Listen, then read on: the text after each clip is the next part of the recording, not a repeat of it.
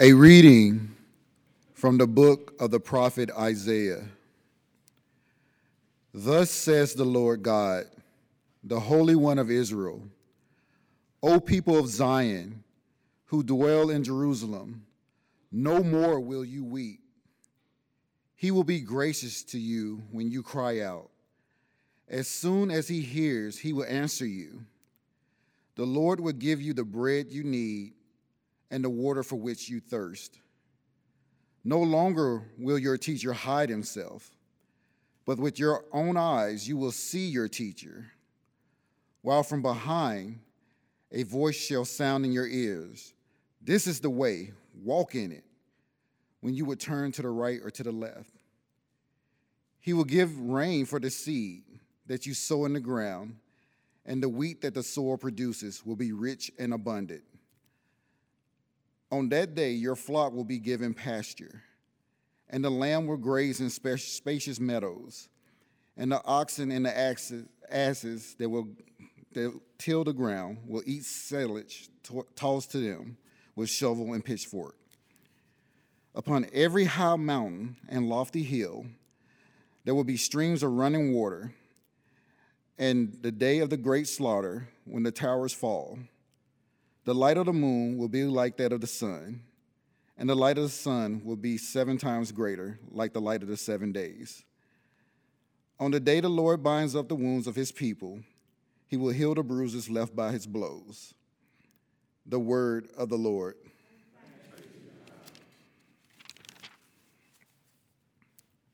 Blessed are all who wait for the Lord.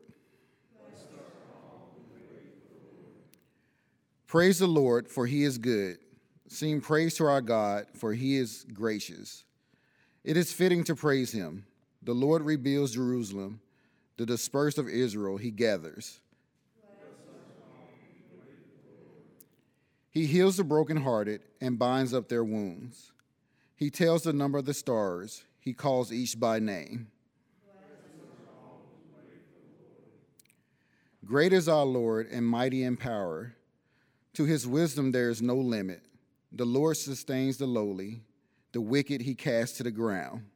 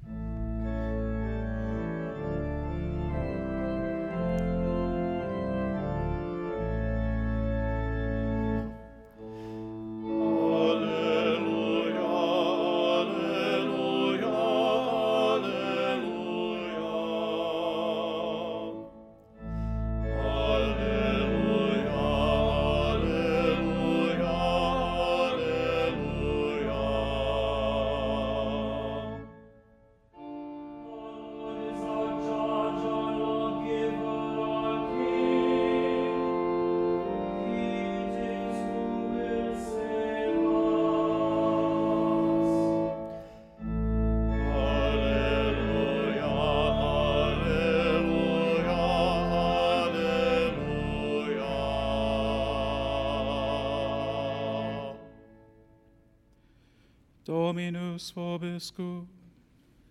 Et cum spiritu tuo. Lectio Sancti Evangelii secundum Matteum. Gloria tibi, Domine. Jesus went around to all the towns and villages, teaching in their synagogues, proclaiming the gospel of the kingdom, and curing every disease and illness.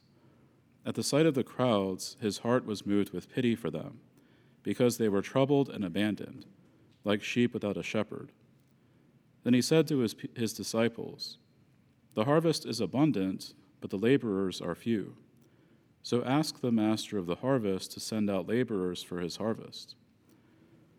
Then he summoned his 12 disciples and gave them authority over unclean spirits to drive them out and to cure every disease and every illness.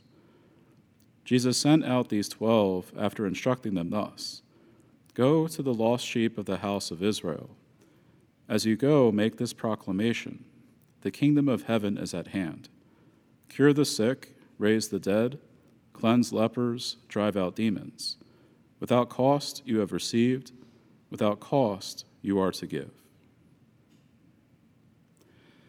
Verbum Domini. Laus tibi Christe.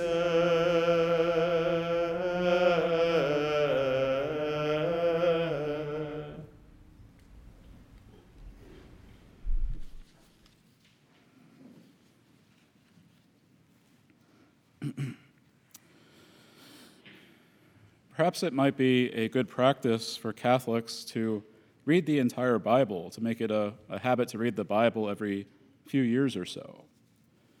Simply by attending Mass on Sundays and even daily Mass or watching Mass on EWTN exposes us to almost the whole Bible within a span of 2 or 3 years. And I've found that every time I take up this task with the help of the Holy Spirit, I pick up on new details and insights that I had not noticed before. And while the scriptures are often very familiar to us, since we listen to them read over and over again, it's important to remember that we are listening to the Word of God. And we could go through an entire lifetime and still draw fresh new insights that we had not previously considered.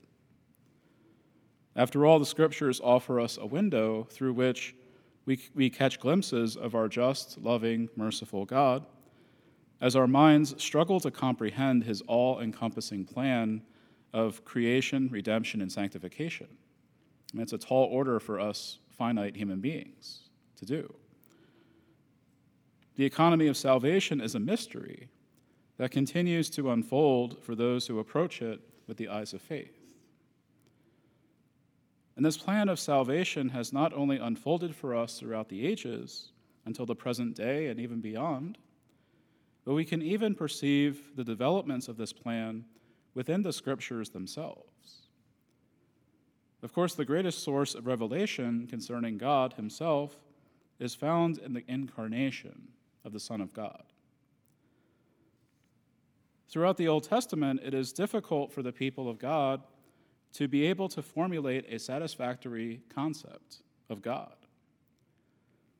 Human beings ordinarily generate concepts through the data that comes from our 5 senses. And it's easy for us to conceptualize certain things in nature because we can see, smell, hear, taste, or touch them. So when I say the word rabbit, we can easily conjure up a mental image of a rabbit because most of us have seen one before. We know how they ordinarily behave because we've been able to observe their behavior in their natural habitat. However, it is much more difficult to have a mental image or a concept of God. The people of Israel had to resist the tendency of the Gentile nations around them to fashion images of God in the form of various animals or even human beings.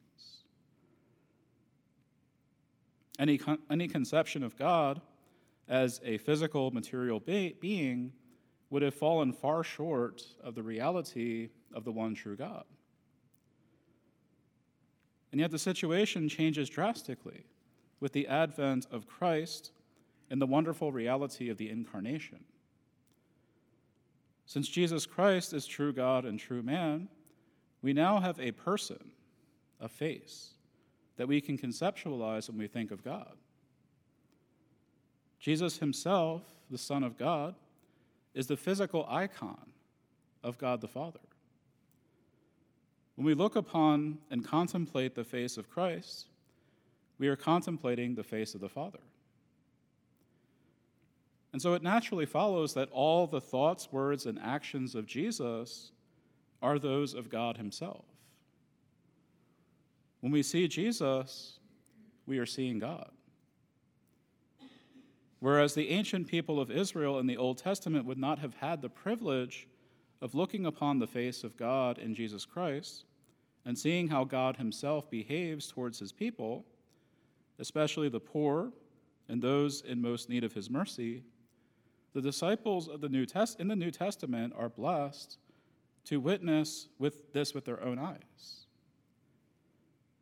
And it's particularly interesting how Matthew mentions in today's gospel reading that as Jesus is ministering to various towns and villages, he looks upon the crowds gathered before him, and Matthew says that his heart is moved with pity for them because they were troubled and abandoned like sheep without a shepherd. Here we see in Jesus a God who truly loves his flock. When he sees the suffering and confusion of his people, he does not remain indifferent. Our Lord's overriding desire is to be there for his people and to save them from this miserable condition of sin and confusion. He does not ignore or overlook the suffering of his people. And this should not only be a comforting thought for us, the fact that Jesus is not oblivious to our suffering and has pity on us, but this should also pose as a challenge for us. If our Lord is so moved with pity for the suffering of others, how attentive should we also be to their suffering?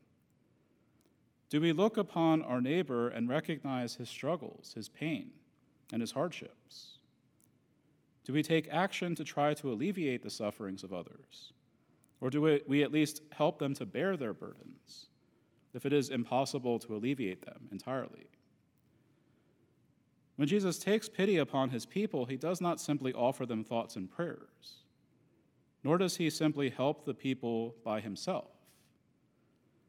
Instead, he instructs his disciples to pray, as he says, "The harvest is abundant, but the laborers are few.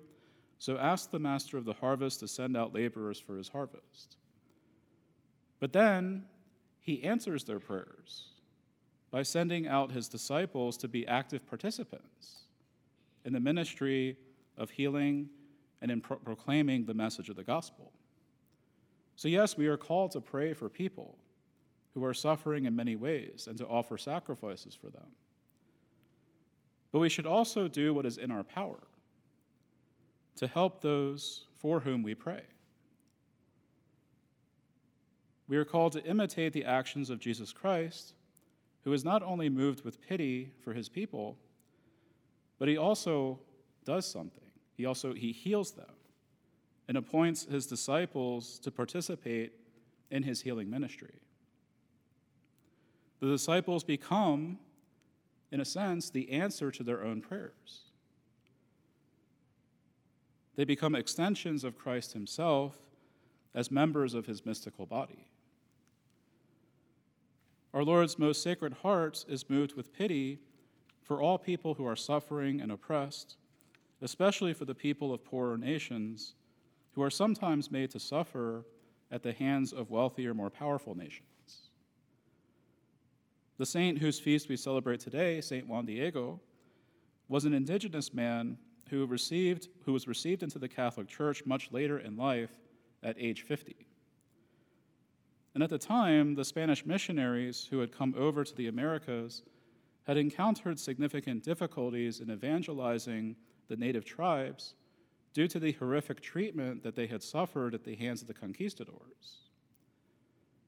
The missionaries appealed to the Holy Father and even to the King of Spain to do something to address the behavior of the conquistadors.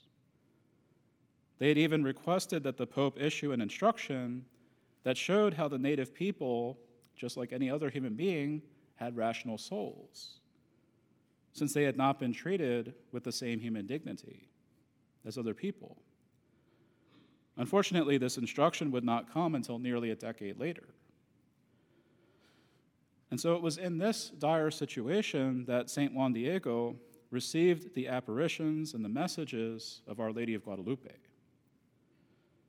And the image that has been supernaturally impressed upon Juan Diego's tilma, and which is still visible to this day at the Basilica of Our Lady of Guadalupe in Mexico, depicts a beautiful lady whose appearance resembles that of an indigenous person.